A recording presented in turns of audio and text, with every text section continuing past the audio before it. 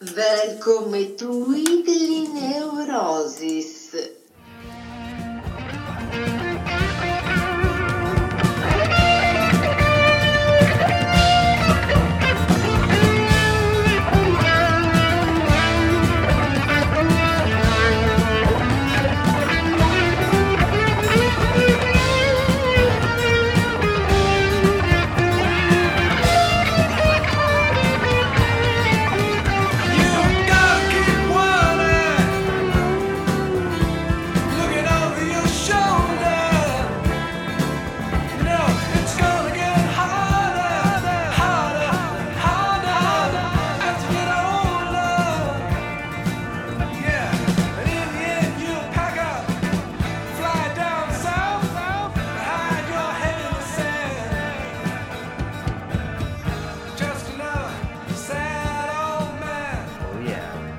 Neurosis, everybody.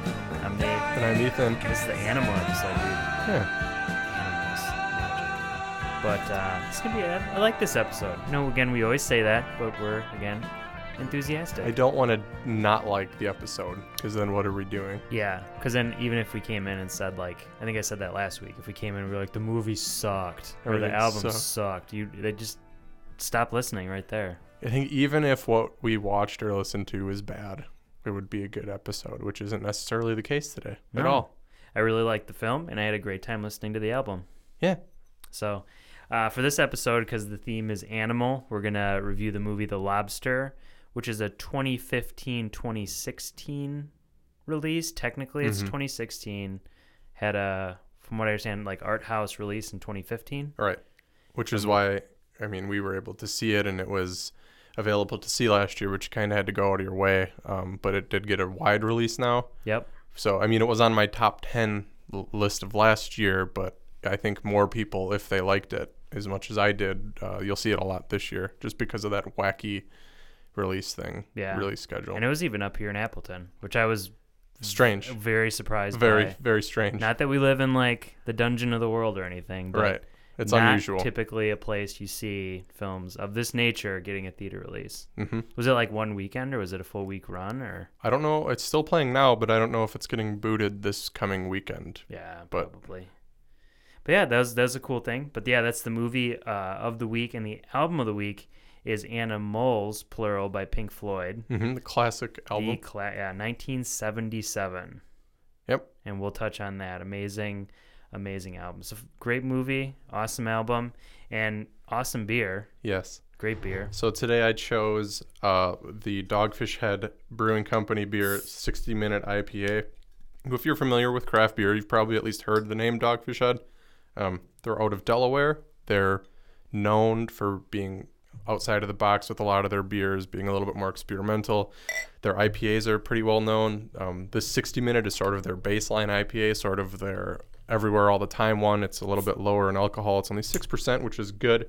So you can have one or two of these without, having to worry about having to go somewhere or anything. But they do go up to their 75-minute IPA, which is a characteristically different beer. Their 90-minute IPA, and then their 120-minute IPA, which is a monster beer. But I just picked the 60-minute IPA because I haven't had it in a while, and it's a solid IPA. It does everything it needs. I don't really remember if there's anything super unique about it, but most of their beers are pretty interesting. Look up Dogfish Head and look up some of the crazy beers they do.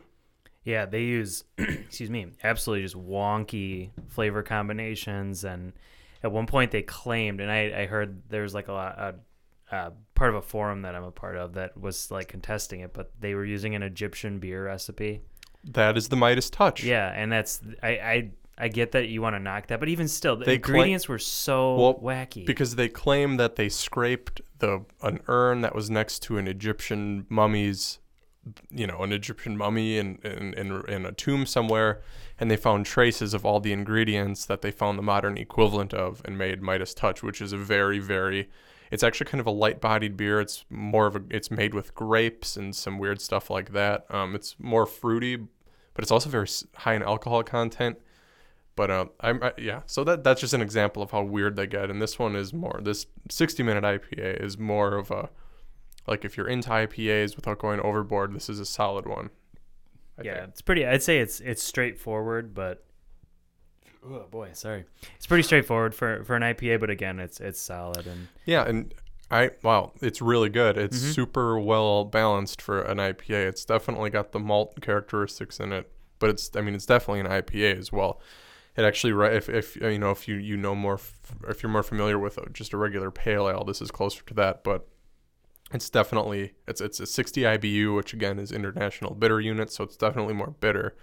But there's plenty going on in this that you're not just getting, it's beat really to death with interesting. hops. Yeah. Yeah, and their IPAs are all good. I'm even getting almost like a wheat estery flavor in this. Kind of sweet, yeah. Yeah. A little bit at the end. I've noticed that with their beers too, is they always the flavors are never just like one hit. It's a journey. I know that sounds really an odd way to describe it, but there's certain beers that the taste can go on for close to anywhere from 5 to 10 seconds. Right, and I know I just said, this is their basic IPA, but after just taking one or two sips here, this is different. This is different than most IPAs. It's This is good. a different beast. And yeah, I think I've had every one of theirs. That's widely distributed. Yeah. I 'Cause think I've been to one of their 60, 75, 90, and I have two 120s. All of their aging. IPAs. Because I actually, a couple years ago, I went out on a family vacation to Virginia, and they have a couple of brew pub locations, and we went there for lunch and to get some beers, and they had some beer there that you can't get anywhere else. And actually, for a long period of time, where we live in Wisconsin, they didn't distribute to us. They did, and then they stopped for, I want to say, like 4 or 5 years. Yeah, that was a dark time. It was a dark time indeed. But yeah, they're back, and this is definitely a delicious beer. If you're feeling a little bit adventurous, check them out. But do be aware that their beers are a little bit more expensive. And especially their bombers. Yes. Their bombers are borderline. Not trying to throw any barbs here, but that's borderline egregious. It's hard to blame them, though, with the different distribution brand laws. name recognition, too. Brand name recognition is one thing, but yeah, and then with distributing the limited quantities they can make, and the further west you get, I would imagine their beer gets more and more expensive because it's just further from home. But yeah, it's worth it. No, this is really good. Yeah, it's I like delicious. I enjoy it. Delicious. But I think, if I remember correctly, I think the 90-minute was my favorite. The 120-minute was awesome, but we're talking an almost 20% alcohol by volume. I mean, that's like drinking 12 ounces of liquor, which, go wild. But just be aware that that's a potent beer. And the 120, too, is not meant, if I understood the instructions correctly, is not meant to just come off the shelf and into a glass. Oh, well, no, they don't necessarily say you can't do that. But I think the implication is that there's so much hops in that beer that a lot of craft beers do have a shelf life. They will expire. The ingredients will go sour. They will, like a nice wine, turn into vinegar. The ingredients will lose their potency. But there's so much hops in it, which is a what's the word I'm looking for? I'm having a brain fart. It's a natural fermentation. No. It's a preservative.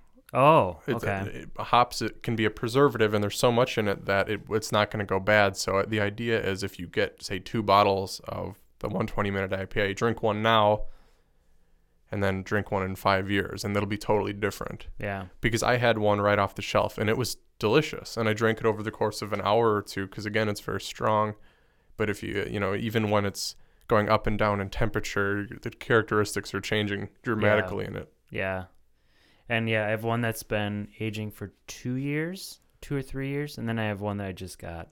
Right, because you can actually look up Dogfish Head 120-minute IPA, and there's people who had one that they've had on the shelf for 5 or so years, and then a fresh one, and they'll open both of them and pour them into glasses, and one will look completely different than the other. Yeah, amazing. Yeah, it's pretty That's interesting. pretty incredible. Because normally wine's kind of known for that. Yeah, beer is not known for something you age. Yeah, not at all. But speaking of beer, we're going to a beer fest this weekend. Yeah. We'll be attending the Beer, Bacon, and Cheese Fest in New Glarus, Wisconsin, sponsored by New Glarus Brewery, of course. Which is infamous in Wisconsin. Infamous. And yeah, we'll be there. Yeah, I'm excited. I've never been to New Glarus. I enjoyed their beers. It's going to be a nice, warm, fun day with you guys. So yeah, it'll be a good time. So onto our high priority news items. Really, the only one we had comes from the drama world or play world, Harry Potter and the Cursed Child. It's already a massive hit. Critics are just raving about it, and it has not even tickets to this haven't even been released yet. They're just doing sample shows. I don't know a whole lot about this book. It's because it's a play. Yeah. And it's another. I know J.K. Rowling had something to do with it, but then it was. She was kind one of of the Yeah, we talked about it previously. She was one of the co-writers on it, and it's in a way a sequel because Harry Potter is an adult, and it's more or less about his son. I believe James, I think, is what the kid is named. I'm rereading Harry Potter. I'm not quite there yet. Yeah. But yeah, that's what it's about. It's about just sort of that next adventure and the next generation of the Potter family. I think we had expressed maybe a little bit of caution on whether or not to be excited about this because I sort of feel that Harry Potter ended in a good place, but it's inevitable that something like that is continued like this. Right. So I hope it's great. Hearing that it's good is exciting. Yeah. And play critics are especially tough. That's very well known, almost much harsher than movie critics in a lot of ways. And for this to get pretty much across the board high marks. I was reading, I don't think there's really any negatives. There's one that was kind of a mixed, but yeah, a lot of just overwhelming. I think the main thing here is that I don't think you're going to see this being heralded as this great cultural phenomenon like the 7 Harry Potter books and the 8 films are, just because it is a play, it is theatrical. There's nothing wrong with that at all, but it is not going to have the level of exposure or popularity. Maybe in 5-10 years, if it's seriously that good, I bet it's going to have a movie adaptation, or she'll write an official novel or something. But it's hard to say with something like this. As much as I'd like to see it, it's hard for me to see a reality where in the near future me and you can just go and see this play because it's a Broadway play, isn't it? Is it Broadway? Yeah. Or no, it's in London. Oh, okay. Well, that makes more sense. It's their version of Broadway. Well, whatever that is. No, I'm just kidding. But no, it's that's true. And when you think about the big flagship plays, I don't see this ever. Well, we talked about too Wicked. Yeah, Wicked's like a huge one. What are some? Lion King, that's a big one. What's the Mormon one? Mamma Mia, Book of Mormon. Book of Mormon. Yep. Kinky Boots. That's another one that that's I've never been heard around. Of. Yeah, you would watch the Kinky Boots. I would. I'm a sucker. No, but I've seen a few of those. But yeah, I don't see this getting that national tour thing going. So who knows? Maybe not. But Harry Potter, I agree with you. I like the way it ended, and I don't think you should really screw up a good ending. That's something you don't want to sacrifice. Yeah. Well, and yeah. It's hard to say because I just don't know where they can go with this. But 10 years ago, I would have said the same about Star Wars, and Force Awakens ended up being fantastic. Blew our minds. So anything can happen if the right people are behind it. Yeah. Well, cool. So that was the intro there. Again, this is the animal episode. When we come back, we're going to review our movie of the week, The Lobster.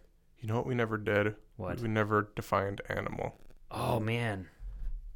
Should we just do that before? I'll do that real quick, and we'll talk about what we think. This is a little out of order. This is totally but that's out of okay. We were just in the groove about that beer. Yeah.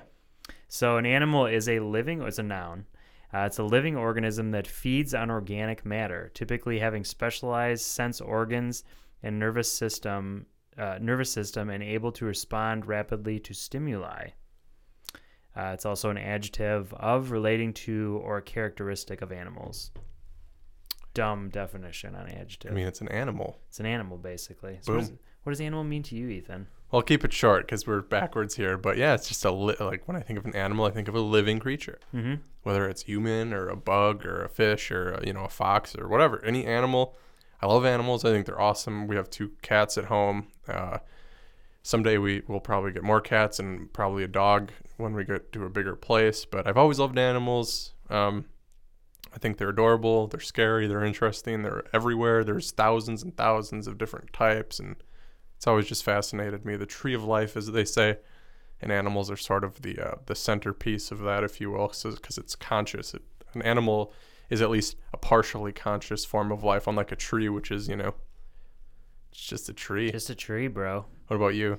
Well, actually, I put a little bit of thought into this because I noticed you're definite, and that's why I can't believe I skipped over it. But to me, I think of all those things, but I think the big takeaway is that with animals is that humans are animals. And that's people have a very hard time kind of grasping that. Not everybody thinks so, Nate. Yeah. Some people think human beings are above animals, which is fine. If that's what you believe, neat. That's cool. But yeah, we're animals. Yeah, and panthers will, because that's my power creature. Panthers will kill you. What? They'll eat you. But no, that's the thing is that's the big takeaway I had from it was that, you know, we're all creatures, we're all animals. But I too love animals. I have a dog, grew up with dogs. I've had a lifelong obsession with goats. I've always wanted to have a goat farm. That's super weird. Yeah, goats are amazing creatures. They really are. Not a sentence I was expecting to hear today. And now you did. That's what we do on this podcast, man. We make dreams come true. But like, I guess. Okay, so that was totally out of order. But again, it worked. When we come back, though, we're going to review our movie of the week, The Lobster. And this is the animal episode. Have you ever been on your own before? No, never. Your last relationship lasted how many years? Around 12. Sexual preference? Women. Is there a bisexual option available? No, sir. This option is no longer available. And the dog? My brother, he was here a couple of years ago, but he didn't make it. Did you read the leaflet? Yes, I did. As you understand from your brother's experience, if you fail to fall in love with someone during your stay here, you'll turn into an animal. Have you ever danced with anybody? Yes. As an animal, you'll have a second chance to find a companion. What sort of dancing did you do? Just depends on the music. Mind if I join you? It's no coincidence that the targets are shaped like single people and not couples. Welcome back into Weekly Neurosis. I'm Nate. I'm Ethan. Now it's time for Movie of the Week, man. Yep, it's time. The Lobster. Excited to talk about this one. Okay. Take her away. So in a nutshell, this movie is about plot, in a dystopian society, single people must find a mate within 45 days or be transformed into an animal of their choice. This movie stars Colin Farrell, Rachel Weisz, Leah Seydoux, Ben Whishaw, Olivia Colman, and John C. Reilly. It was directed by a Greek gentleman named Yorgos Lanthimos, I believe you pronounce his name, and he previously directed a very strange movie called Dogtooth.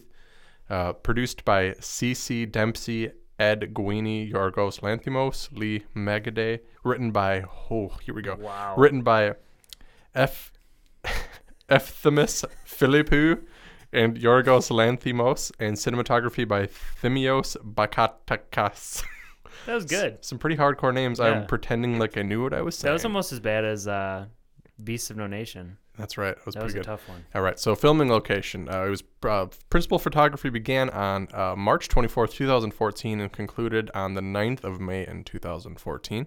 It took place primarily in Dublin, Ireland, which represents, quote unquote, the city in the film, and also at locations in and around County Kerry, including Sneem, Dromore Woods, and Kenmare in Ireland. So this is it was at least filmed in Ireland. Yeah. And some notes also. This is, an American company, Alchemy, acquired the film rights to the film, but after experiencing serious financial problems, they had to sell the rights, causing a slight delay in the release. Which makes sense, seeing as it was filmed in 2014 and didn't even get released until 2015, and now a wide release here in 2 years later, 2016. This film's had quite a journey. It has, man. It has. So what did you think about The Lobster?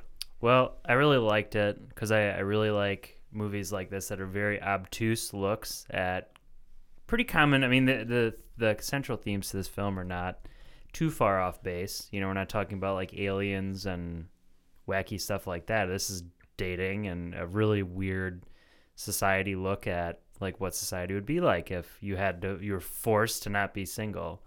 But they're left and right. There's so much like symbolism in this film. It's almost unbelievable. But overall, I really enjoyed this film. Yeah, I think the fact that it is sort of like oddly grounded in reality, and that we're there again. Yeah, like you said, there's no aliens. There's nothing really otherworldly about it yet. At the same time, it feels otherworldly because it's totally absurd. Yeah, these people have to pick a mate based on these like these ridiculous superficial similarities, like, oh, we both have a limp, or we both can sing well, stuff like that, and that is all it takes in this society to supposedly make a good couple. And then, of course, Colin Farrell gets thrust into all this. And, you know, I don't remember if he's had a relationship in the past. I don't really recall if I think he was wasn't he a widower? He might have been. I know there's some characters in this who are. But, yeah, it's super bizarre, right? Yeah, it's a super bizarre thing. But, it uses this really strange story, this really strange setting to make some super powerful points about how people view relationships now in today's society. And I don't think it's a spoiler to say, this isn't a spoiler at all, because if you watch the trailer, it does show that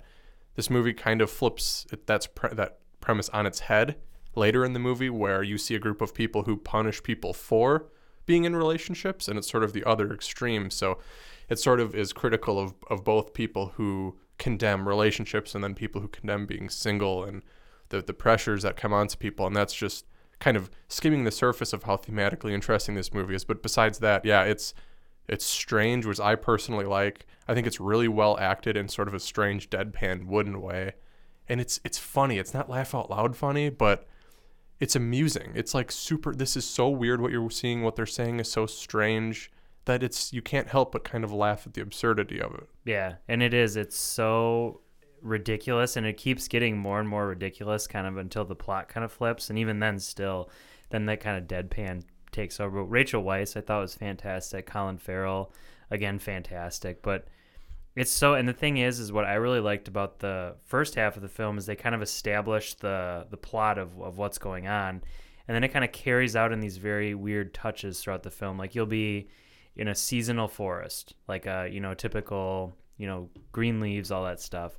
And all of a sudden, like, I don't even know. I can't remember what the animals were, but this bizarre, like an animal that has no business being in that forest will just walk by. Like a llama. Yeah, and you're like, or a camel, and they're in the middle of this wooded Ireland. Yeah. This woods in Ireland. And you'll just, all in my mind, and I realized, like, the second time I watched it, like, you see that, and you're like, oh, that's probably just a person that didn't find a mate. It totally makes sense to you. That's so crazy. I even think that they imply that every animal in the world used to be a human, because there's a part where or former single person. You're right. It's the lines even in the trailer where she says, that's why there's so many dogs, because everyone wants to be a dog, and there's less of other animals because people don't want to be them, and that's why they're endangered. So you get that sense, and then so later when they're like hunting rabbits, you're like, was that a person? Yeah.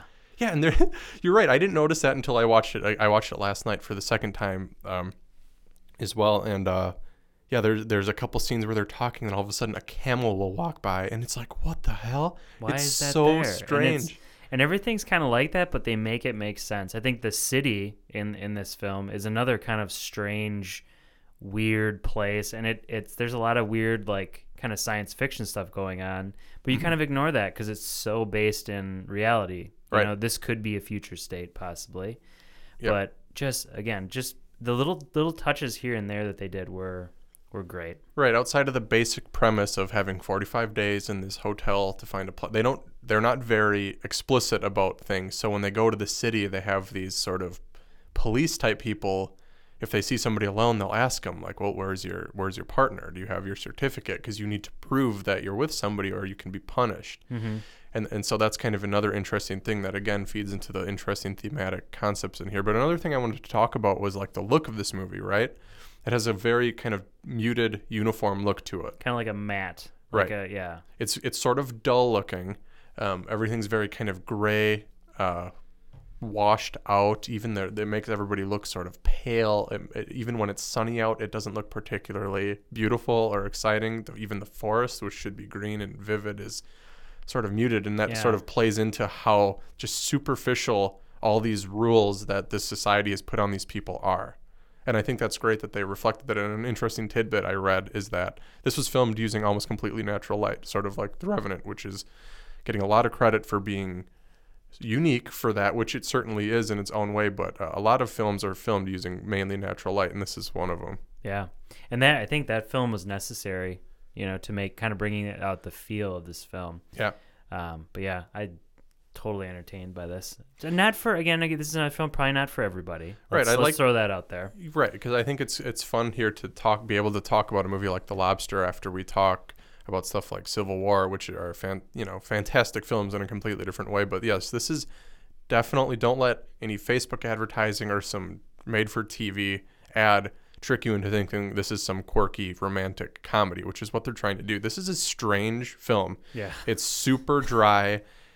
A lot of people are going to be like, what the fuck? What am I watching? This is I can already see people saying this is the stupidest thing I've ever seen. And I get it because it's so bizarre. Yeah, it's bizarre. And it takes different turns. The plot itself is very ridiculous, but then it gets like flat out raunchy in spots. And violent. And there is some awkward sex stuff going on in this movie.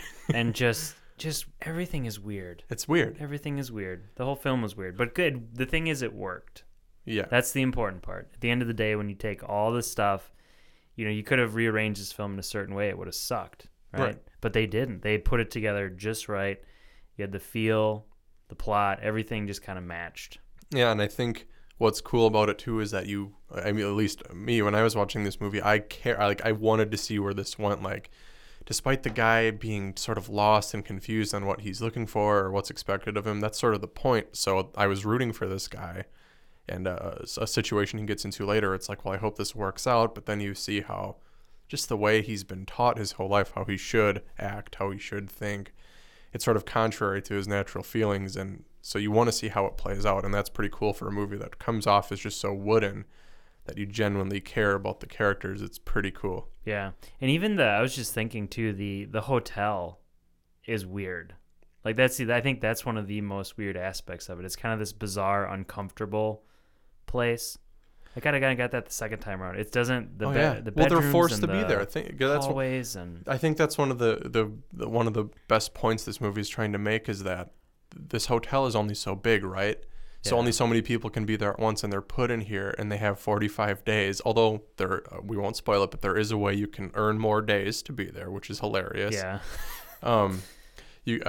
But they're forced to find somebody in 45 days, so they're being paired with a finite number of people and given a time, like after this amount of time, you don't have any more time. You ran out of time. You can no longer find somebody.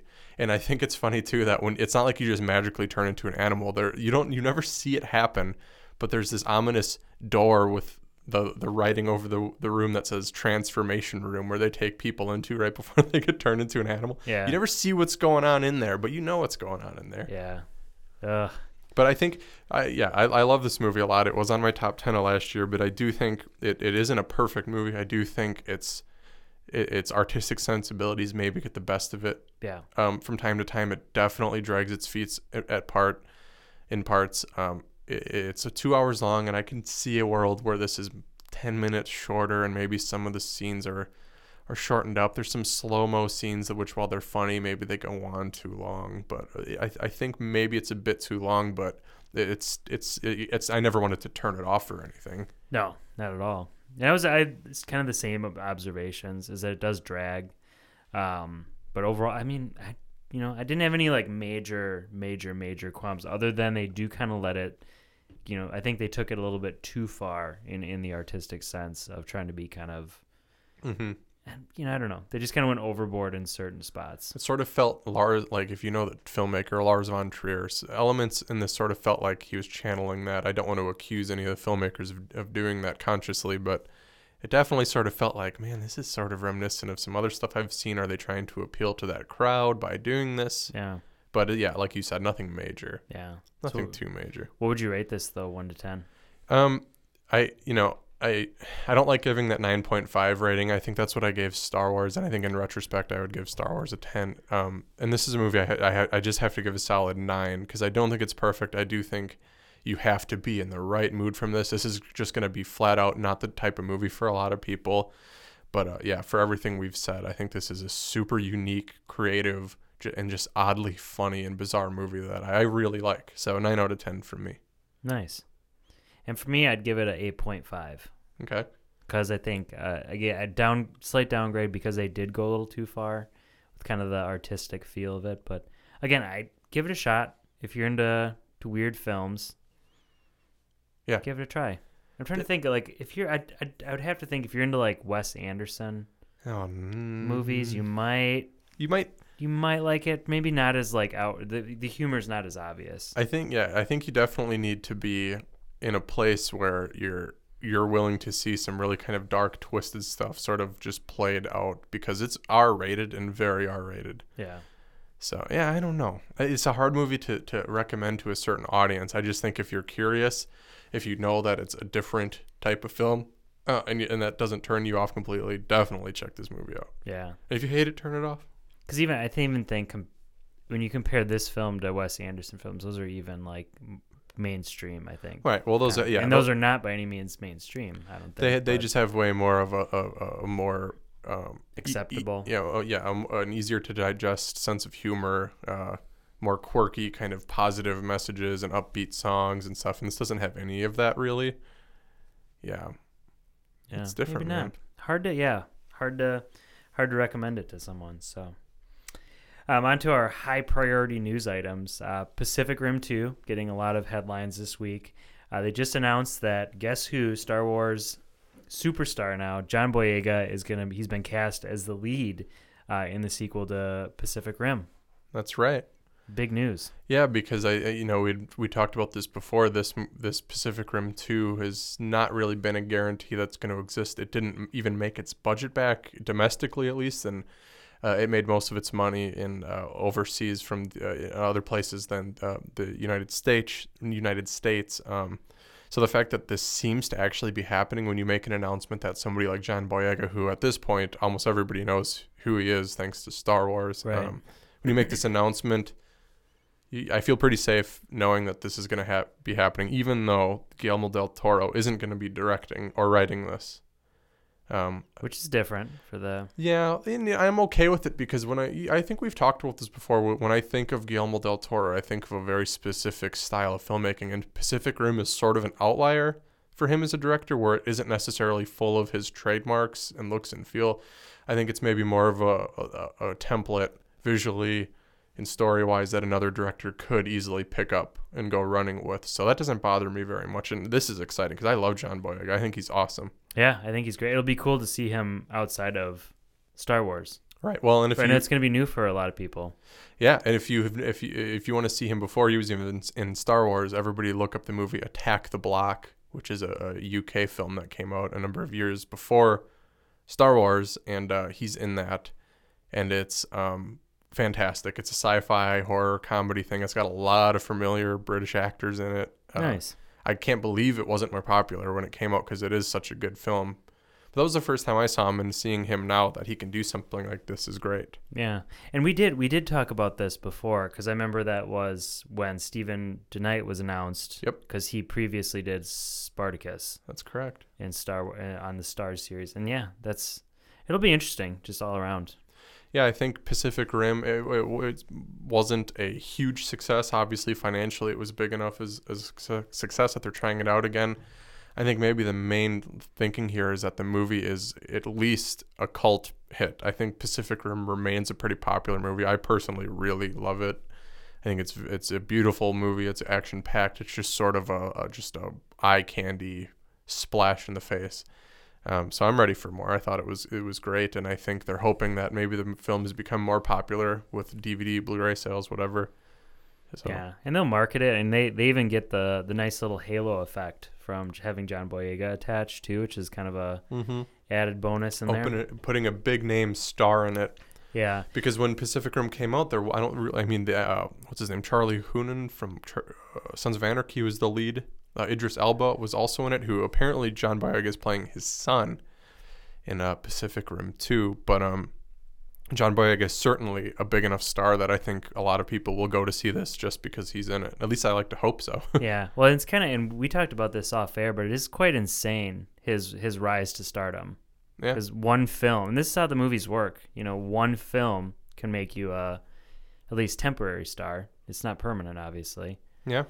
But yeah, that'll be interesting. Well, I'm sure it'll make possibly movie of the week. We'll see. Oh my God, that's years away yet. Years probably. Away, maybe. Yeah. He's got other Star Wars movies to film yet. Wow. And speaking of Star Wars, Rogue One, A Star Wars Story, massive reshoots. Mm-hmm. Right around 40% of the film is apparently being reshot. Rumors flying every which way. Mm-hmm. Craziness. The initial rumor of this was that they did a test screening of the first cut of the movie, and it was very poorly received. The studio, Disney, is being very ardent in saying, we did not preview this for anybody. It is very typical for especially big blockbuster movies like this to have reshoots. So that doesn't make me too nervous, but 40%, if that's accurate, that's significantly more than is normally reshot. So I have to think, what are they changing? What didn't the studio or the producers like about what they were doing with this? And we'd both talked about Rogue One. It's definitely the first kind of truly unique Star Wars movie in that we're not seeing an episode. We're seeing sort of an offshoot of, before A New Hope, the original Star Wars film. It's a totally new concept. Right, and I, we had the sense that it was a much darker and grittier film, and I'm hoping that they didn't see that and be like, well, it doesn't have all the cheeky humor that The Force Awakens had. It didn't have this and that. So I hope they're not trying to make it feel more like the other movies. But this is all rumors, so it's so hard to say anything. And even the quote unquote confirmed reports, they're not really confirmed. They're super vague. It's very vague. And for all we know, this could just be going into a reshoot that was already planned. Well, and there would have been reshoots no matter what. Regardless. Yeah.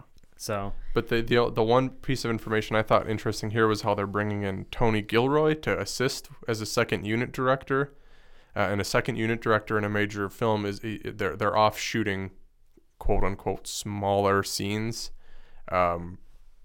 that aren't necessarily the main parts, but it just makes the filming more efficient for a big film. But Tony Gilroy, he wrote and directed Michael Clayton, which was a political thriller that came out almost a decade ago, I want to say. Wow. Very highly regarded. He's been involved in a lot of great movies since then as well. So that gives me hope that they're not going to take away from the sort of grittiness that I'm hoping this story has. But again, this is just all rumor at this point. Yeah. And no one except the people on the inside knows the truth. Yeah, nothing can make me not excited for this movie. No. And again, reshoots are just part of it. Again, if you really, really, really want to read into this, I really don't be too horribly worried. Yeah. I wouldn't. Well, and it's funny, I'm on a Star Wars group on Facebook, and there's been some people who are just panicking over this. And there's people who are just condemning Disney for ruining this movie already and this and that, and just pump the brakes. Let's just wait for the movie to come out. It's definitely interesting that if this rumor that they're shooting almost half the movie again, that's strange, and it makes me think either something went wrong or they really had a lot of gaps to fill in, or they really didn't like what they were seeing and they felt like they had to reshoot a lot of it. Yeah. Who knows? We won't know until the movie, we actually see it. That's right. And this kind of ties into every Star Wars film, and I'm guessing this is going to be the par for the course for every Star Wars film to come, is kind of the rumor mill that's attached to it. Yeah, because that's a big part of it. Because there's so much secrecy around these movies. Yeah, and I remember the satellite or drone images with Episode 7. Oh, look at that! It's such and they remodeled the such and such fight, and it was just these are God knows what that is. You know? Right, and that's when I first heard that. Oh, there was an early test screening for audiences. I was like, no, there wasn't. Yeah, they're keeping these movies under such tight quarters that there's no way the public is going to get any glimpse of this movie until opening night. Yeah. And it was the same way with The Force Awakens. It opened up, it had its world premiere 3 days before it opened to everybody. And now you look at movies like X-Men or Captain America Civil War, those movies opened 2-3 weeks before they opened in the US. They were open in Europe already. Yeah. That doesn't happen with Star Wars. It's not going to. Because, when you really think about it, when you open a film super early, you kind of puncture the hull and it starts taking on water. And you can go on Wikipedia and read the whole plot. And if you don't like what you read, you don't go see it. And at that point, and by Star Wars not doing that, they're keeping that intact until the very last minute. I remember Star Wars, the last one, it was sold out here, I think, for pretty much the first 2 weeks. Yeah, I mean, I bought tickets in October, 2 months before it opened, and I remember when I went to the theater, there was news people there interviewing fans and stuff. It was insane. Yeah, it was crazy. Yeah. It's gonna be like that for every film moving forward. I shouldn't say every Star Wars film. Yeah. Not That'll be every interesting film. to talk about with this particular movie, how we think it's going to do. I don't think it's going to do Force Awakens money, because I think there's still a lot of confusion on what this movie is and when it takes place. I think people are going to be much more reactive to it. They're going to wait to see like What very other much people taken. Yeah, I'm sure you're going to see the Rotten Tomatoes score. Kind of, you know, well, it's an 80, whatever. If it, you know. yeah, if it gets good reviews. Yeah, who knows? I've been seeing that a lot more though with movies. Like on their Facebook pages, they'll have like 91% on Rotten Tomatoes. That was when the nice guys. Yeah, it's like, on their come Facebook page, on. it had in big bold numbers, this has a 91%. It's like, well, so does The Lobster, and 90% of people who see it who aren't used to weird movies are going to be like, what is this? Yeah, This is the worst. it's all relative. Yeah, you just gotta, my recommendation to anybody, if you're a casual movie fan or a hardcore one, is always at least read a little bit about the movie you're going to see. So I don't have to hear when people go see Deadpool, I had to take my 3-year-old son out of the theater. Why don't they warn us? I mean, hearing crap like that just baffles me. It's like how ignorant and how disconnected do you have to be? I Right. understand that for a lot of people, movies are just an escape, and that's fine. But I mean, you still need to be aware of what you're exposing yourself and your family to. You need to at least have a general understanding of. And there's so many genres and movies that comes out all the time. Just look it up. Yeah, look it up, read about it. Yeah. Almost everyone has a smartphone. You Yeah. can look it up on there. Yeah. So on to By the Numbers, our weekly segment where we review the top 5 grossing movies in America and the occasional flops that do occur in modern cinema. Yes, sir. Do you want to go first or should I go first? You can go first. I'll go first. Number 5 is the Angry Birds movie from Sony. This past week, it grossed a total of $10.2 million, bringing its total gross to $87.1 million on a $73 million budget. Congratulations. You're in the green. Boom. Boom. Very exciting. So number 4 is Alice Through the Looking Glass, which made $11.3 million on its second weekend with a total of $51.3 million on a $170 million budget. So not so good. This is a flop. Yeah, Disney's first big flop of the year, I think. Yeah. I think they just released this at the wrong time, or they overestimated how much interest there was in it. I don't know, man. Yeah. I don't want to say I'm unfamiliar because that makes me sound like a total illiterate, but I just the story and the way they marketed it. Oh, it didn't doesn't even connect. matter if you've read Through the Looking Glass or not, because the first movie had so little to do with the book, it doesn't even matter. You have the characters and sort of the basic thing, but really the first movie of this that came out, what is it, 5 or something years ago, it was almost a sequel to the original Alice in Wonderland. Yeah. So I don't know what kind of similarities this has to the novels, but I think also with Alice in Wonderland, people forget that you are never going to get like a totally accurate representation of that novel, because for the most part, Alice in Wonderland is a satire. Yeah. It was a political satire of the time it was written, and that will not translate. It won't. So, yeah. Didn't Tim Burton, is this his movie too? He didn't direct this one. He didn't direct, yeah. He directed the first one, though. Yeah, because I know he has kind of a following. Yeah, I think if he would have directed it, they would have made a bigger deal out of it. Yeah. I don't know. Meh. And number 3 this week is Me Before You from Warner Brothers. It grossed a total of $18.7 million in its very first week on a $20 million budget. Pretty good first week for this film. Typical love story. It's got what's her face from Game of Thrones in it. Khaleesi? I'm just kidding. What's her name? Emilia Clarke. Yeah. Yeah. I always like to say Khaleesi. Yeah. This is the kind of movie I like to watch on Netflix. Yeah, and that's probably, honest to God, that's probably where it's going to end up. Oh, yeah. Yeah. So cool. But yeah, it's going to make its money back for sure. So number 2 then this week is X-Men Apocalypse, which made $22.8 million with kind of a 65.3% drop from the week before. So a total of just a hair under $117 million. It made so far it's made $116.9 million in the US on a pretty big $178 million budget. So maybe it's not doing the insane numbers they were hoping, but it's still doing well. And didn't you go see this movie this weekend? No. X-Men Apocalypse? Oh, yeah, I did.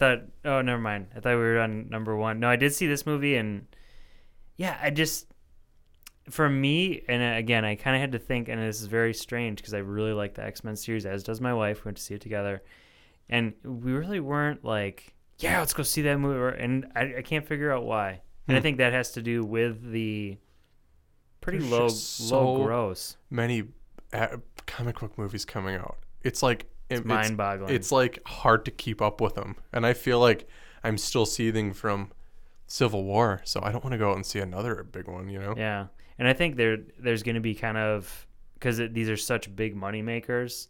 Naturally, the studios are going to pump these things out, but I think fans are going to get worn out. I know that going to see this movie, and I'm not reviewing it here, but when I saw it, I was kind of like, well, and I kind of had these other films in the back of my mind because I've seen them. But I think the low gross is kind of it's attributed to a lot of things, but this is not 116. I know that sounds like a lot, but that's pretty disappointing. Yeah, for really this series. It's really not as big as I think that. I mean, they might even have trouble breaking even domestically with how much it's dropped. Yeah, and we got some big time movies coming out in the next couple weeks. Yeah, major. And then I almost feel bad for the superhero movies that are coming up. But I think that's why you're seeing these far out, release dates because of this. Mm-hmm. This is the reason. So what was number one? Number one is a film I didn't see, but I was sitting there thinking like, oh, I might go. But no, but it's Teenage Mutant Ninja Turtles Out of the Shadows from Paramount Pictures. The number one movie grossed $35.3 million in its very first week, which is its gross on a budget of $135 million. So here we go. So it may be number one this week, but by no means can we say that this movie is a success. No, because they have a big ladder. There's no way they're gonna make that budget back. No, and they were very, and that's one that I was looking at thinking their first movie did so well because it was marketed, and I think people it's the Teenage Mutant Ninja Turtles. It's kind of a lost. Yeah, I don't know. Thing, but. Yeah. So I mean, it is number one, but not $35 million on that big of a budget is not the best they could have hoped for.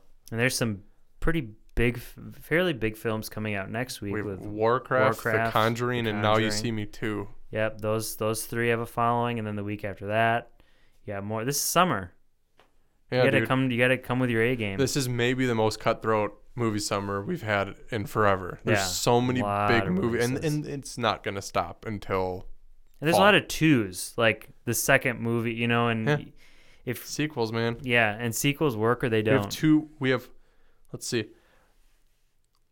Alice Through the Looking Glass is a sequel. X-Men is a sequel. Mm-hmm. Teenage Mutant Ninja Turtles is a sequel. And if you go down the list to number 6, Civil War is a sequel. Neighbors 2 is a sequel. Then we have a movie that flopped big time, Pop Star, Never Stop, Never Stopping. The Andy Samberg joint. I don't know how they got there. The budget isn't listed here, but for that was never going to work. Yeah, I don't know. I heard it was pretty good, though. I do want to see it. And then, okay. Yeah.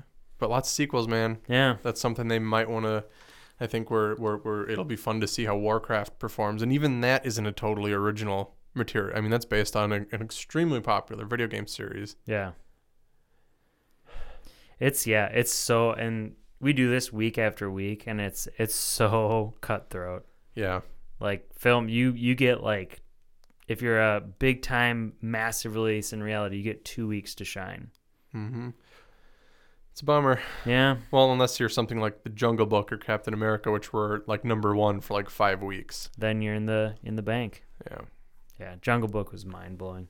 But I don't think anything here, and even next week, Warcraft. I won't be surprised if that bombs. Mm-hmm. It domestically, at least. I won't be surprised if Now You See Me 2. Even if any of those, I'm sure either The Conjuring 2, Now You See Me 2, Warcraft, and one of those will be number 1 next week. But I don't think they'll stick around very long. Yeah. Because then the week after, it's like 2 weeks after. The Independence Day. Yeah. And that's I think that's going to make more than most of these movies. Yeah.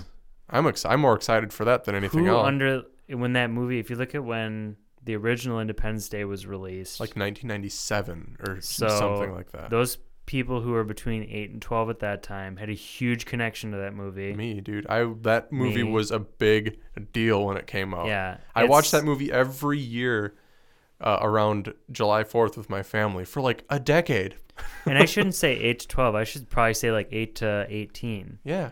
You know, and you think about that, plus it was in, what, 1996 or 99? Sometime between 96 and 2000. I'm going to Google it. I Okay. have the technology. So plus 16 years. Anyone... It's kind of almost got that kind of a little piece of that Star Wars following. Not quite as heavy. Well, you know what? And there's a lot to say about that Star Wars connection, because 1996 was 3 years before The Phantom Menace came out, and at that time it had been what? 13 years since a Star Wars movie, and those Star Wars movies really were sort of the mecca of the science fiction realm, right? Yeah. We had Star Trek. None of those Star Trek movies were mega hits. A lot of them are pretty entertaining, but they were never mega hits. And there's very few, if any, major franchises. Independence Day sort of filled that gap, that science fiction alien explosion gap that Star Wars was missing. So it'll be fun to see how Independence Day Resurgence performs. Yeah. I'm excited to see it, dude. Yeah, me too. In 3D. I think that's going to be a good 3D movie. See, that's the Hopefully. That's the kind of movie you just got to see in theaters. You got to see it. Yeah. It's going to be, even if it's not the best movie, like, you're going to see some awesome stuff explode. And no matter how big your TV is, it's not going to be the same. No way, dude. It's not going to be as big You as can that have like movie. a 90-inch TV. It's not going to compare to a frickin' wall. Yeah. See? I'm not swearing as literally. much anymore. Like literally a wall. That's that movie in beautiful HD. Mm-hmm. But yeah, that's By the Numbers, the weekly segment, top 5. Couple flops, 2 flops. Yeah. Yeah. Rest in peace, Alice in Wonderland. R.I.P. And the Turtles. I'll pour one out for you later. I won't. I don't want to waste it. Yeah, it's true. We'll go get a Colt 45 or something for that. All right. When we come back, we're going to listen to our album of the week, Animals by Pink Floyd, and you will be hearing music from that album in this break. So Weekly Neurosis, we'll be right back.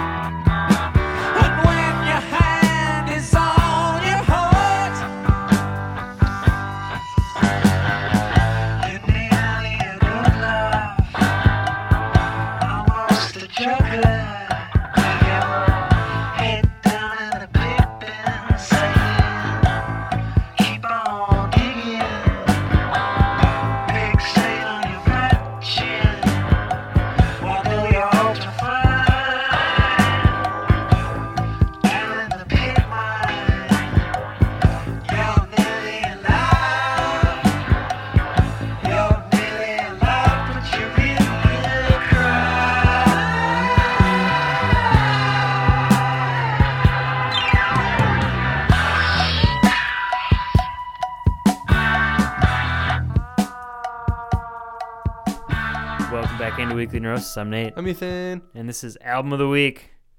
And this week, to fit our animal theme, is the album Animals by Pink Floyd. The background on this is this was released in 1977 and is Pink Floyd's 10th studio album. It was released after their 2 wildly successful hits, Dark Side of the Moon and Wish You Were Here. During this time, Pink Floyd saw unprecedented commercial and critical success, which is believed to be the reason that this particular album showcased a significant change in the style and tone for the band. Animal is a concept album with influences from infamous George Orwell novel Animal Farm and shares many conceptual similarities. The album is noticeably darker than their previous albums and is thematically critical of capitalism by showcasing the Orwellian concepts of class differences. Recording and production notes. In 1975, the band bought a 3-story block of church halls in London, which they refurbished to be a massive recording studio, where they spent most of 1976 recording this album. The 5 songs on this album were originally unrelated pieces of music, which they reworked lyrically to fit into one fluid concept. The album is further notorious for being almost completely creatively controlled by the band's bass guitarist Roger Waters. The band's tours in support of this album famously caused lots of issues with the band, who felt alienated from their fans as they gained more popularity. Whew, little history lesson. That was awesome. Yeah, I wrote all that because I felt like classic album, drop some details. You got to. And not to mention there's more knowledge about this, album. I could have written like 5 pages about this album and all the tidbits about it. But we should just do that sometime. Just sit and read a Wikipedia page. That's all it would be. So Ethan, what do you think about this album? All right. Well, okay. I'm a big Pink Floyd fan, right? I mean, when I look at me as a music fan, when I heard Pink Floyd, it was a big deal. Dark Side of the Moon, Wish You Were Here, Metal. Those were really the albums of theirs that I connected with a lot. And I remember, when I was younger, I would go to the Exclusive Company, which is a local music shop, or Walmart even, when they still sold a lot of CDs, which I'm sure they still do. This was always an album that I passed up, even though I loved Pink Floyd, because I always looked at the back and saw that there was only 5 songs, and I was like, that's stupid. Yeah. And I would always just put it back. And I bought it once and I listened to it and I was like, I'm insane, because it's only 5 songs, but 3 of them are like over 10 minutes long. So this is definitely a full-length album, but I digress, because this album, it's great. I mean, it's a classic Pink Floyd album. It's really them sort of at the peak of their popularity, right before they did The Wall. You definitely see the more kind of negative, almost nihilistic, pessimistic viewpoints of Roger Waters bleed through, because he did have a lot of control over this album. Lyrically and in all that. While I personally, I don't quite connect with this album emotionally like I do with a lot of other Pink Floyd albums. That and The Wall I both kind of have that issue with. I do think musically and creatively, this is one of their best albums, and it's by all means a classic, even though it's not as accessible because the songs are so long. There's really no radio-friendly material here, which was sort of an issue when the album first came out as well. But this is one I've listened to, I don't even know, hundreds of times. It's a great album. It's a classic album, and it's one I really enjoy. Yeah, I feel, and if you listen to this, and I think I said this off air, you can, if you just listen to this whole album very closely, you don't have to so much as like read the lyrics, but just listen to like the guitar riffs and the drums and even some of the lyrics. This is like kind of a cradle album, like in terms of the cradle of what rock and roll became. And that's the thing that really amazed me. I've probably listened to this album, it's got to be in the single digits. Okay. But I remember as a kid, and this is total digression, but I always thought that the album reminded me of Sim City, like the old school Sim City, like how the buildings would look, the cover of it. Because it's like this kind of it's a famous cover with a pig flying, and it's like I always thought that was like the weirdest thing. But yeah, I listened to this album when I was very young, didn't understand it. But now listening to it again, I mean, each song is almost and might be incorrect, but like 5 songs kind of combed together and worked together into that 10-minute sequence. Right, because the 3 main songs in here are dogs, pigs, and sheep. Obviously fitting for the and if you've read Animal Farm, you sort of understand those archetypes as well. But the song Dogs, which is the first long song in here, is very much sort of about the battered, if you lyrically speaking, it's sort of about the battered soldier who fought for their beliefs and all this stuff, and at the end of their life they're sort of left out in the cold, but they're still loyal, and it's kind of sad and all that. I mean, it's a very, very negative viewpoint of something like that. The song Pigs is, the pigs are sort of in control, right? They're in this story at least, they are the ones who are in power. They are the ones who instill fear. They are the ones who distribute goods, this and that. And then the last long song on here at least is Sheep, which is about just the common people, the people who follow this person or that person. And again, it's a very critical album of political ideologies. It's maybe a little bit too on the nose. And I think if there's anything negative I have to say, and this is just for me personally, I have no criticisms for the album being so dark.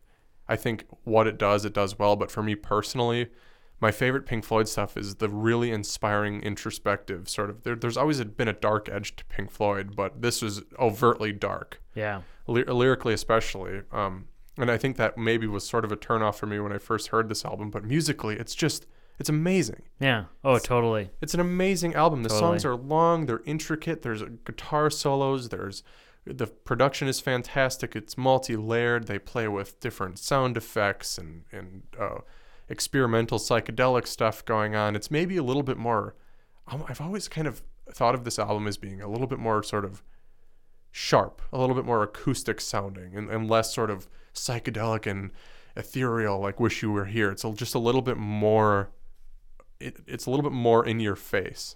Right. And that's lyrically and in the sound. Yeah. And another thing that blew my mind is just the sound of it, and how, yeah, that's a good way to put it, because it is very sharp. It's very clean, but it was produced in 1977. Their band's now almost 40, that's nuts, 40 years, almost 40 years later, that can't. More than 40 years. Well, no, it's I just, can't do just math. under. Almost, 39. you're right. But they can't produce a sound this clean, and they were probably recording in, let's be honest, not the best equipment, because we know now. Well, the best of the time. Yeah, and I so mean, they were wild. They were so popular and successful that they had pretty unlimited, things, but unlimited production quality. But yeah, the technology they were using is not on. It's different. It was analog technology. Yeah, but just yeah, again, the sound effects kind of. I like the sound effects that were kind of woven in with like the dogs barking and just everything in it. They tie everything together, which it was just incredible. Right, because the song "Dogs" again, it's sort of about that old left, that patriotic, so to say, person who's sort of left in the dust, but they still remain true to what they believe in. It has that sort of sad, fleeting feel. There's lots of repetition and quieter moments, but the song "Pigs" is more authoritative. It's more in your face. And "Sheep," I think, has my favorite guitar solos and guitar work on the whole album.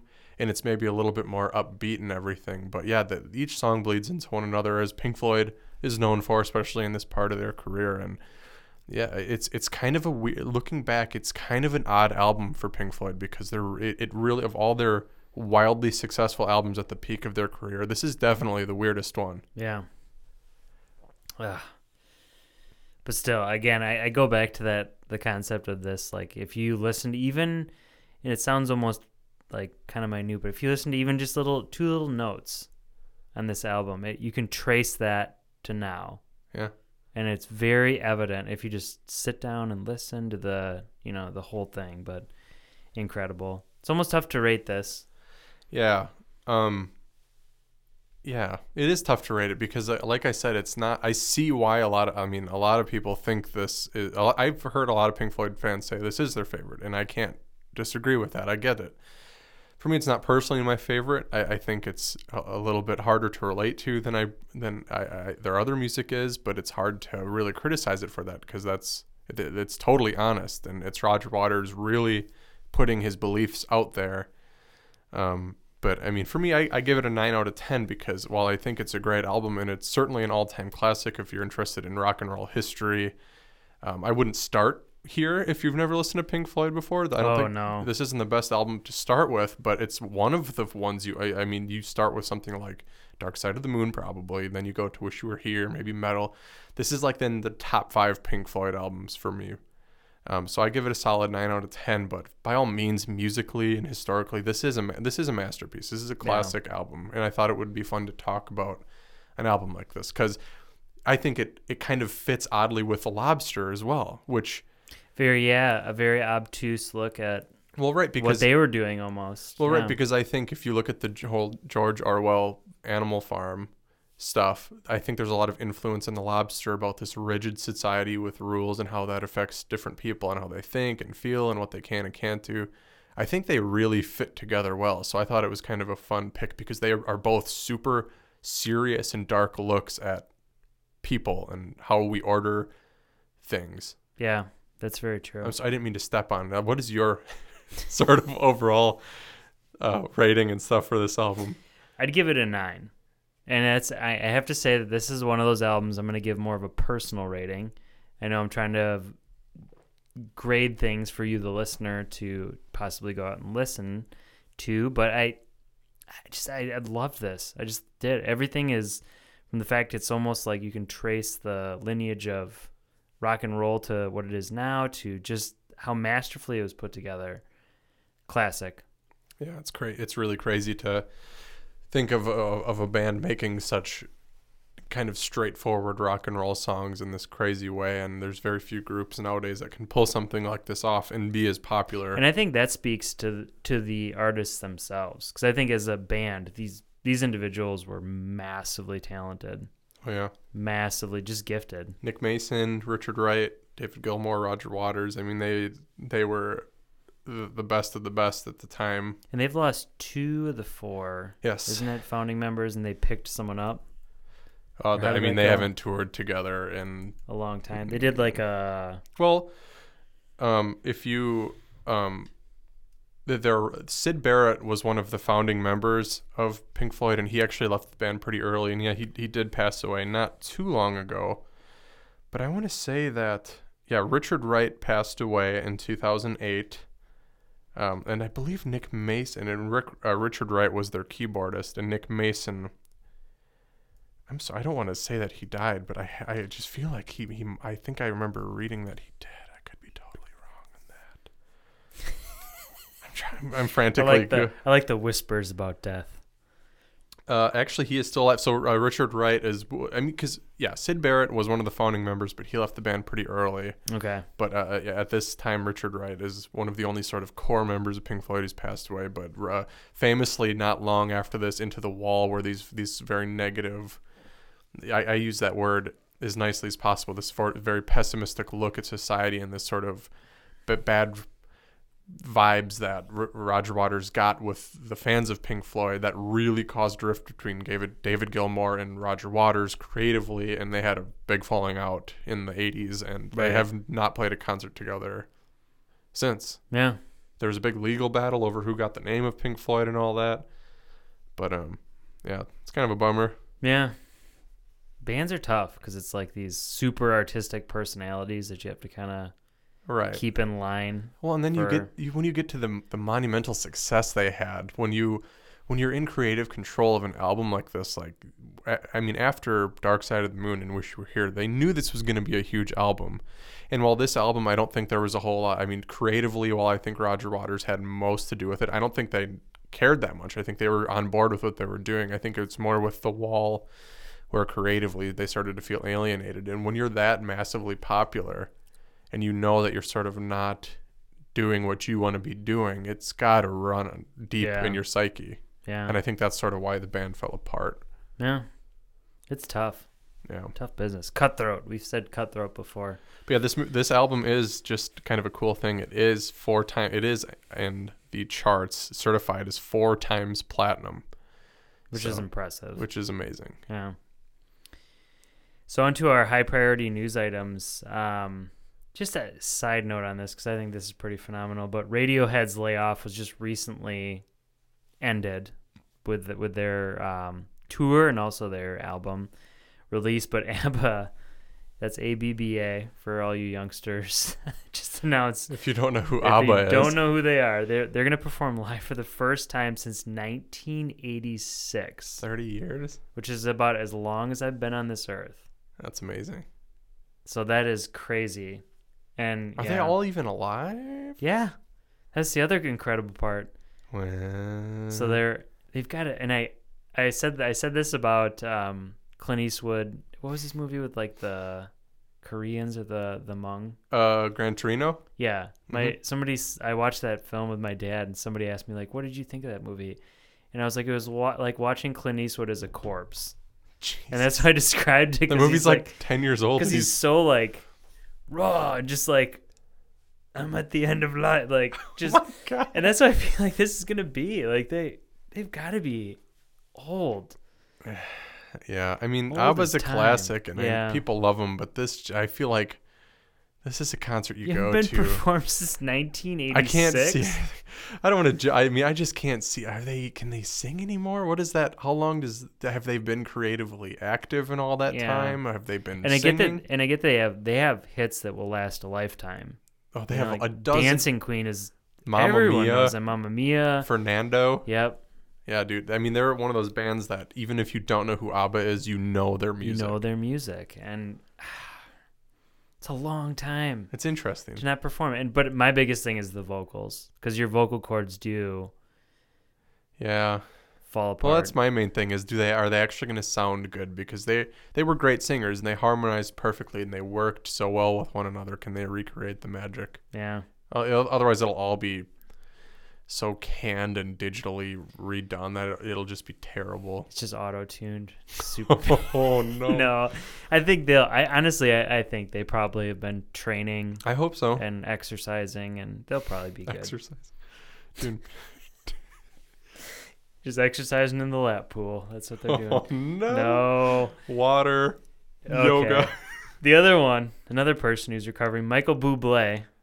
This is kind of a cool story. Yeah, this is a cool story. My mother actually told me about this because she's a big Michael Bublé fan. I think he's awesome. Yeah, right? I do too. For what he does. Me and Bernadette both love Michael Bublé. Oh, goodness. But yeah, I mean, if you don't know who Michael Bublé is, he's sort of he's a singer. Like he's kind of like a modern Frank Sinatra. Right. He's got that whole thing going for him where it's all the showbiz, big band music, big show tunes and all that, big personality. But what's the story here? I thought this was kind of an interesting story. This is cool. He had a high stakes vocal cord surgery.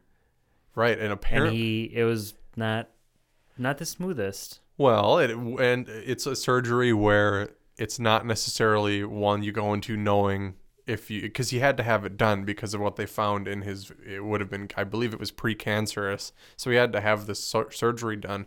But it's a type of surgery where you don't know if your vocals are the same afterwards. And with somebody like Michael Bublé, where that's literally your whole life's blood, that's everything you do, that's fingers crossed.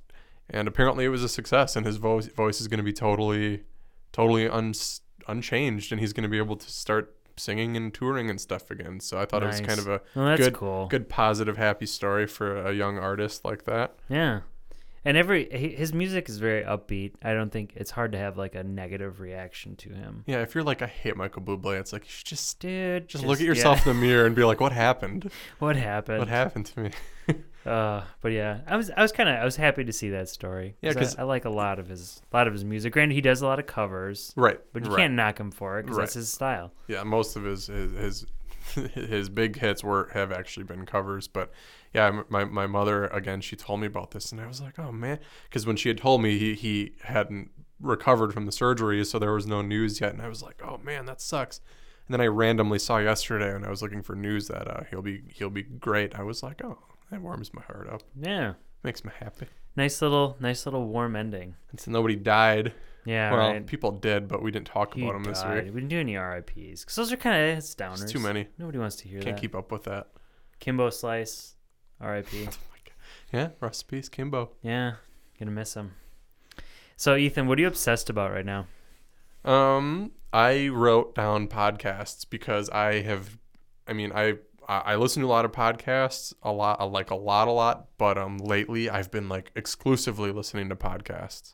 Usually when I'm at work, which I can listen to music, I can have my headphones on when I'm doing certain tasks and everything. And, usually I'm switching it up like 50% music, 50% podcast. But for like 2-3 weeks, I've been like podcast 100% of the time outside of an album here and there. So it's not that I've discovered anything new. It's just that there was a couple that I stopped listening to that I'm catching up on, and I'm just in the mood for that. Nice. Yeah. How about you? Well, for me, kind of like 3 things. One is Euro 2016, so the European Football Championships and/or Soccer Championships. The other is obviously the Beer, Bacon, and Cheese Fest, because I think that's going to be a blast. New Glarus is a pretty great. It's like I want a beer that has bacon and cheese in it. They probably have that. Yeah. If not, that's like, come on. Yeah. You guys we'll haven't make figured it. this out yet? Otherwise, we'll buy a beer, buy some cheese, and buy bacon, and we'll just do it ourselves. Just smash it up into mush. And, oh, true. Oh. Ugh. And then, what was my third? Oh, I'm sorry. Oh, no. And my third thing was also soccer related, was the current transfer market, which, for those of you that are unfamiliar, most people can relate to the NFL. You're only saying that because I'm giving you this confused look. But no, think of it this way, because everyone loves football.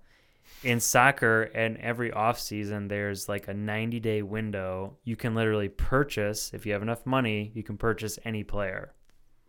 So if you think about that in terms of like American football, for us Packer fans, a team like the Bears could have a whole stack of money and they could just come into the Packers and they'll say, we'll pay $80 million for Aaron Rodgers. And the Packers say, oh, sure. And then Aaron Rodgers is just gone. Or in football's case, 80 million francs. 80 million francs. Or whatever the heck they use. Euros. It's mostly euros and pounds. Yeah, that's the two big currencies. What else do they have over there? Did they have any weird ones? Because Germany used to be francs, right? But they're euros now. And most of it's euros because the Eurozone got created, but pounds stayed consistent. Good old American dollars.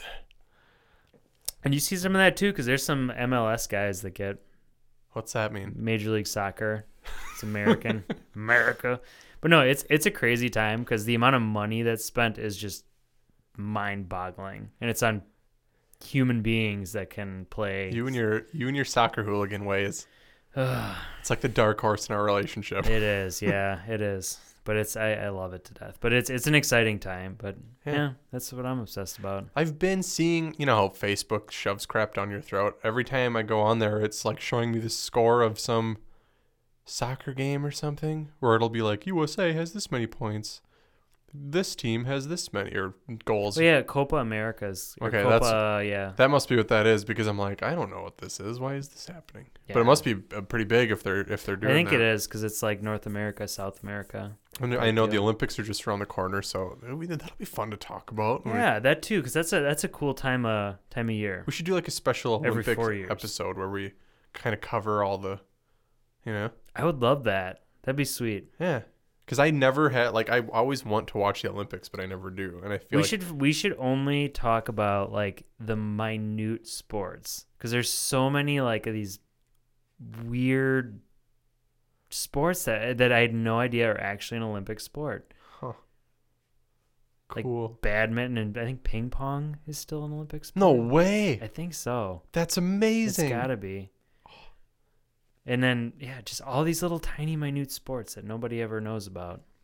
Ping pong, dude. Forrest Gump. Yeah. Or he got sponsored. China. I remember him playing against that Chinese guy in the movie, and then he wins. Yep. Oh, Forrest Gump. I hate that movie. The greatest movie of this. Get out of your own house. Leave. All right. Well, this has been the animal episode. It was good. It's been fun. Yeah, I think it's a good one. Yeah, it was a rock. Do we know what we know at least partially what we're talking about next week, right? Warcraft, right? Warcraft. We're gonna go to see the Warcraft. See what that whole business is all about. And we'll see. We'll see. Maybe neither of us have ever once played Warcraft. But we should say that if for some reason we choose not to see Warcraft, we'll see The Conjuring 2. Right? Which I'm just as excited about. I think I'm more excited for The Conjuring 2, but I'm more curious about Warcraft. Ooh. You know what I mean? We might have to flip a quarter this weekend. Or maybe we both go see different ones. No, I want to see them both, so let's not do that. Double movie feature? That's crazy, man. Crazy talk. But if we do Warcraft, we don't have an album picked out, but I would imagine it would be something like Amon Amarth, where it's like marching into battle with a war hammer. Viking metal. Yeah, dude. We'll find something. We'll do it. We'll figure it out. It'll be legit. But we can't do another time. Because we did what for Captain America: Civil War. What Battle. was the theme? And then for Batman vs Superman, it was conflict. Could we just do war for Warcraft? What if we did a 3-word title that was just flat out war? Like that's the name of the episode. That's the name of the episode. Flat out war.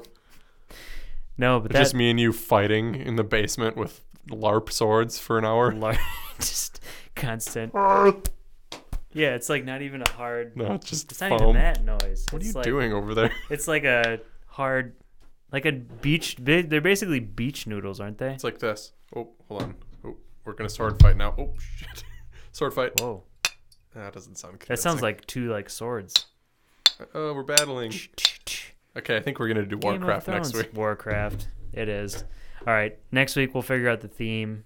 But it's been good. This has been the Battles episode. Nope. I'm Nate. It's not been the Battles episode. It has been the Animals episode. He's Nate. And wait, no. He's messing me up. I'm Nate. He's Nate. I'm Nate. I'm Ethan. And everyone, please, please, please, pretty please take care. And if you're at the Bacon and Beer and Cheese Fest, come see us. We'll be there. You'll recognize Instagram. us. Instagram. At Weekly Neurosis. At Weekly Neurosis. Facebook at Weekly Neurosis. Twitter at Weekly Neurosis. LinkedIn. everything. LinkedIn. LinkedIn. We're not on LinkedIn. All right. Take care, everybody.